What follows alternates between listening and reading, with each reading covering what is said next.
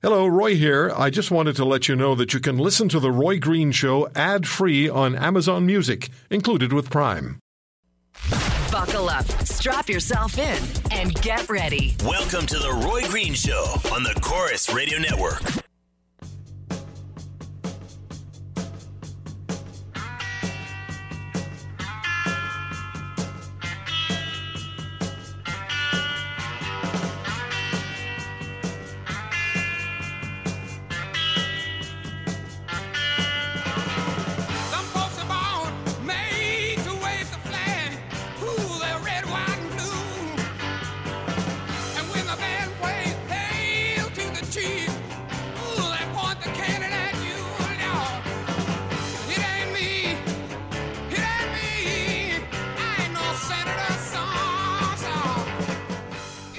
The French people are deciding who's going to be their next president.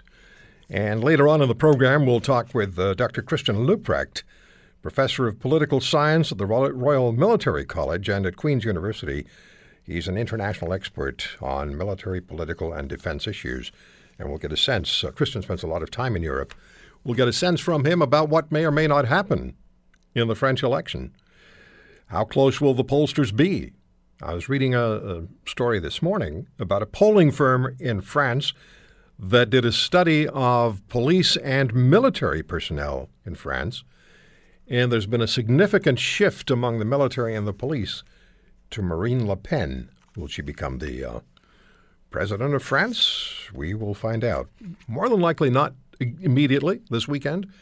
More than likely there's going to be a runoff election featuring two in a few weeks' time. Of course, there's also the British election coming up. Yep, they've got another one, which is there to really support the view about Brexit, the decision by the British people, by majority, during their referendum to get out of the European Union. And Britain's new Prime Minister has decided that she needs an election to provide her with the kind of mandate that she requires to move forward with Brexit. The Germans are going to vote as well. So there could be a sea change in Europe before the end of the year. We'll find out, and we'll talk to Christian Leuprecht before the end of the show.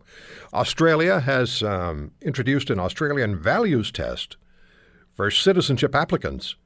Also, citizens have to be fluent in English. And if you're applying for citizenship in Australia, you must be able to demonstrate your ability to integrate into Australian society.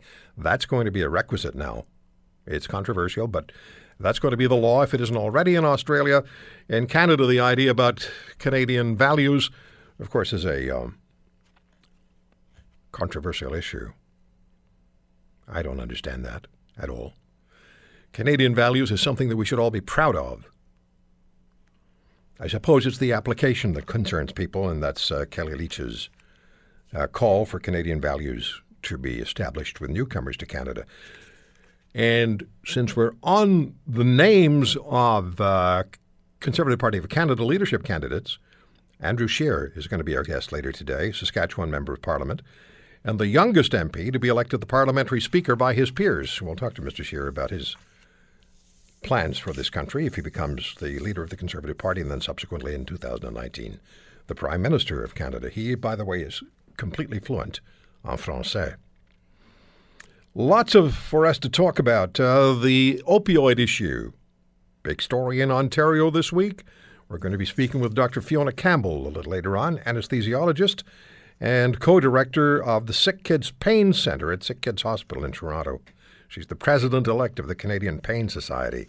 Once again, the issue of opioids is brought up, but nobody bothers to talk about the patients. And we've been finding out about patients, chronic pain patients on the show. We've talked to them. And we've heard people say that without their opioid medication, these are people who have to deal with massive chronic pain, they would consider suicide. And Dr. Campbell, who was on the air with us previously, said for those who become completely emotionally overwrought and physically challenged by an absence of opioid meds they've become accustomed to and that make their lives livable because of their chronic pain, those who commit suicide, there's a four-step process that happens. First, there's the pain, then there's social isolation, and then there's depression, and then there's suicide.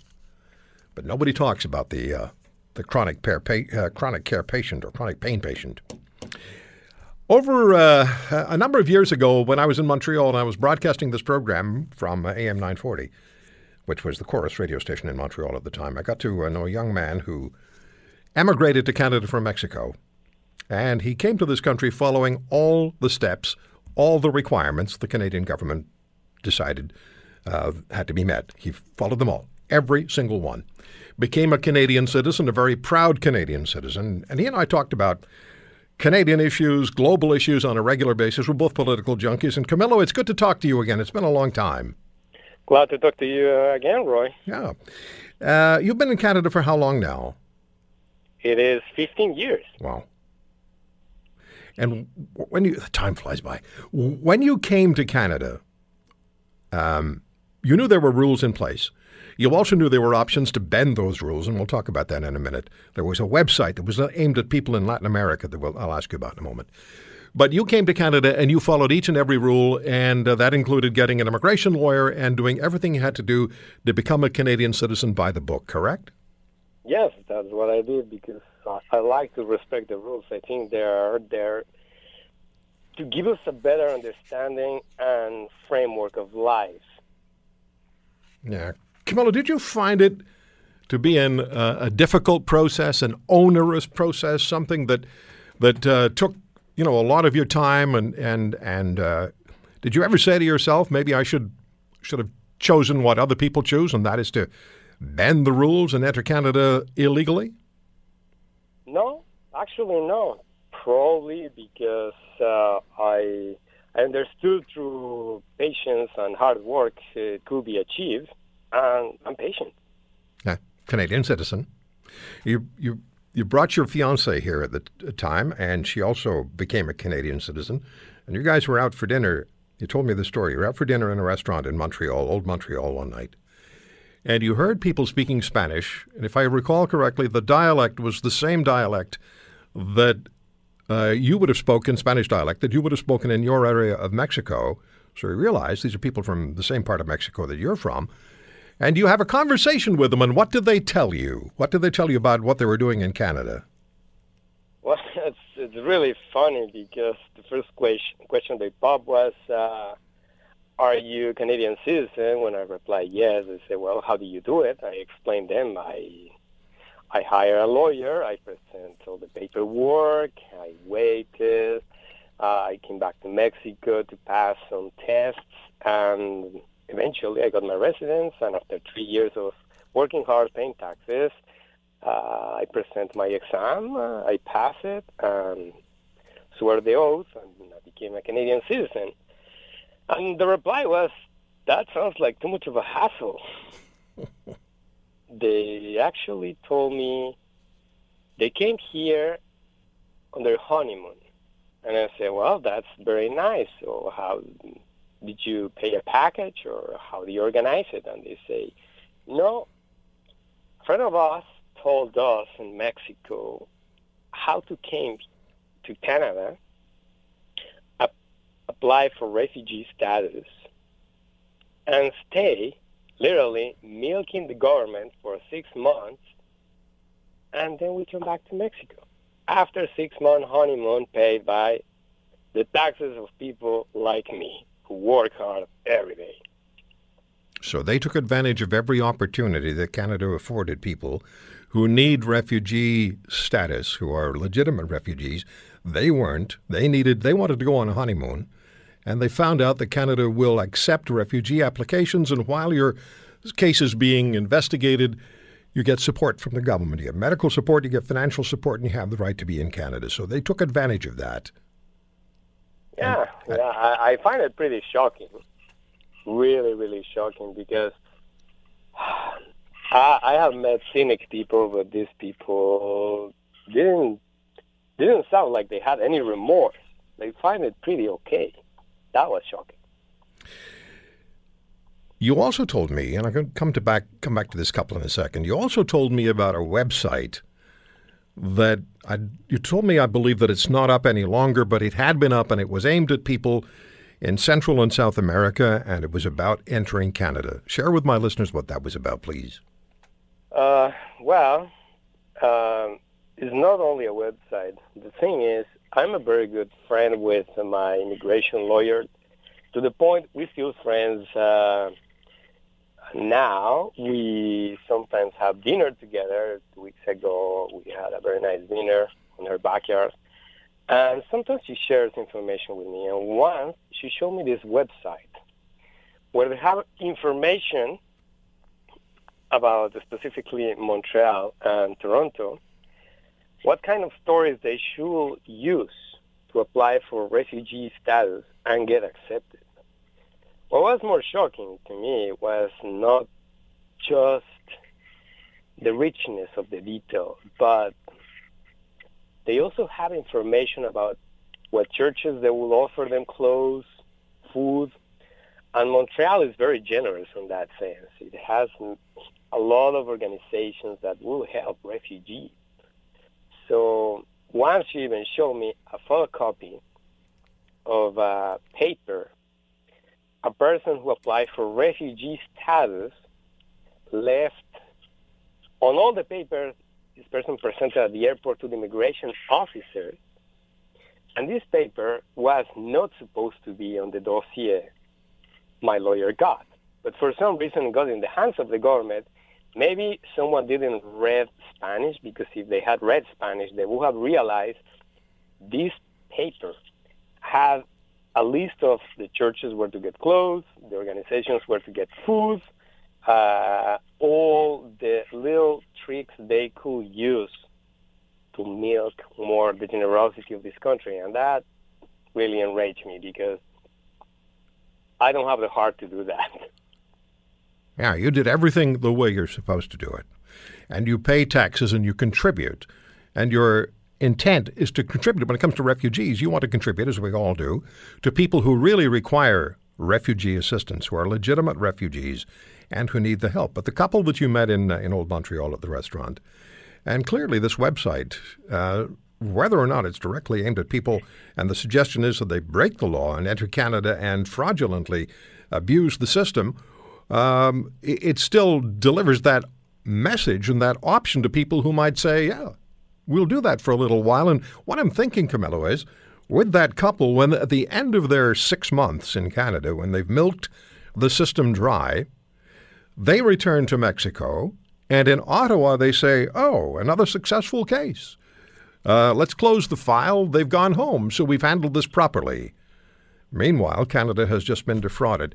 Hang on, my friend. We're going to come back to you and talk to some more, because I want to find out from Camilo what it feels like to be a citizen in this country and having obtained citizenship correctly. But now just remember what he said about that couple in Montreal who were defrauding Canada because they could and because it was easily available to them. We'll come back. You listen to Green. You might turn red. This is the Roy Green Show on the Chorus Radio Network.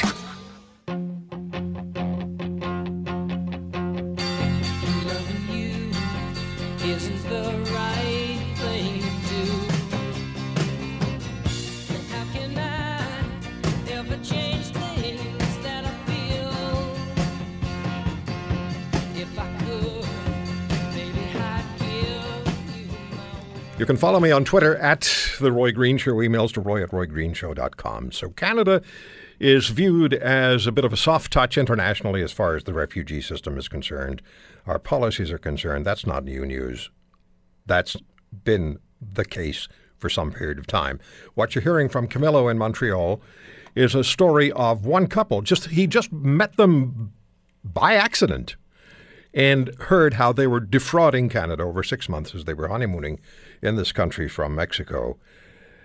Camilo, what are you hearing from Mexico now? People in Mexico about any level of attraction of coming to Canada. We're hearing more and more about people from Central America, maybe South America, looking to Canada as opposed to the United States because of their concerns about the Trump administration. We also know that people, some 1,860, have crossed the border illegally between border crossings, official border crossings, are now in the country, and their stories are going to be heard by the Immigration Review Board. But what are people saying to you in Mexico about any attraction or any sense of wanting to come to Canada? Well, honestly, I must say I've been hearing more about the Mexicans living in the States coming here, which is pretty worrisome because if you check the stats, or at least the stats that Radio Canada is using on their newscasts, apparently since January, the number of people crossing the border illegally is increasing every month at the tune of 150% per month. And that includes Ontario and Quebec border. Now, on the Facebook groups of Mexicans in Montreal, there are a lot of Mexicans living in the States who ask, how do they come here? What do they should do to apply for refugee status, if there's a way to get refugee status just because they're living in the States illegally, and now Trump is coming after them. And believe me, everyone here, or at least my friends, are telling them, look, Canada is not USA.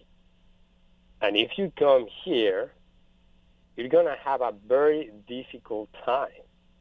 People are not going to hire you just like they hire you in the States. The government is not going to support you because you come from the States. They need to validate your entrance, and that's in your country, not in the States.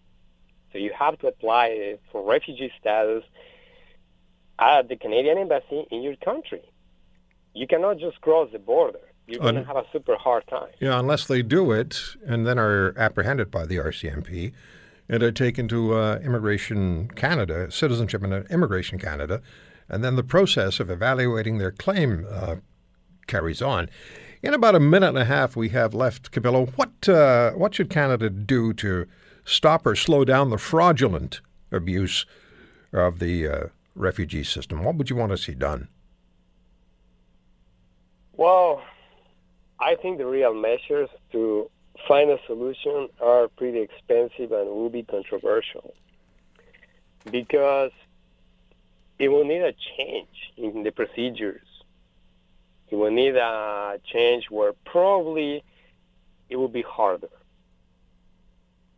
And I'm pretty sure that's not going to be popular because, yes, Canada is a great, generous country.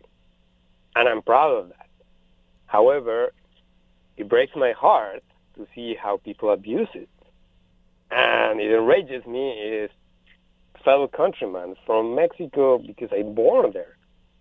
I'm not so identified now with Mexico because I've been living here for 15 years and I love Canada. If they ask me what nationality you prefer, well, I would say it's been like 12 years I don't renew my Mexican passport, so I already made the choice a long time ago. Yeah. So you're a proud Canadian, and it's time to toughen things up, or at least protect the border, and then make the refugee reality available to the people who genuinely require it, not people who find out that the country's refugee system can be abused and then abuse it. Camilo, we're going to stay in touch. I'm not going to let this many years go by before I talk to you again. Well, thank you for calling me, and it's a pleasure. Anytime you need me, I'm ready to help. Okay, we'll talk again. There's Camilo in Montreal, and I just wanted you to hear his story. Now, my number is 1-800-263-2428, 1-800-263-2428. What do you want Mr. Trudeau to do? 1-800-263-2428. And did the stories Camilo told surprise you? We'll come back.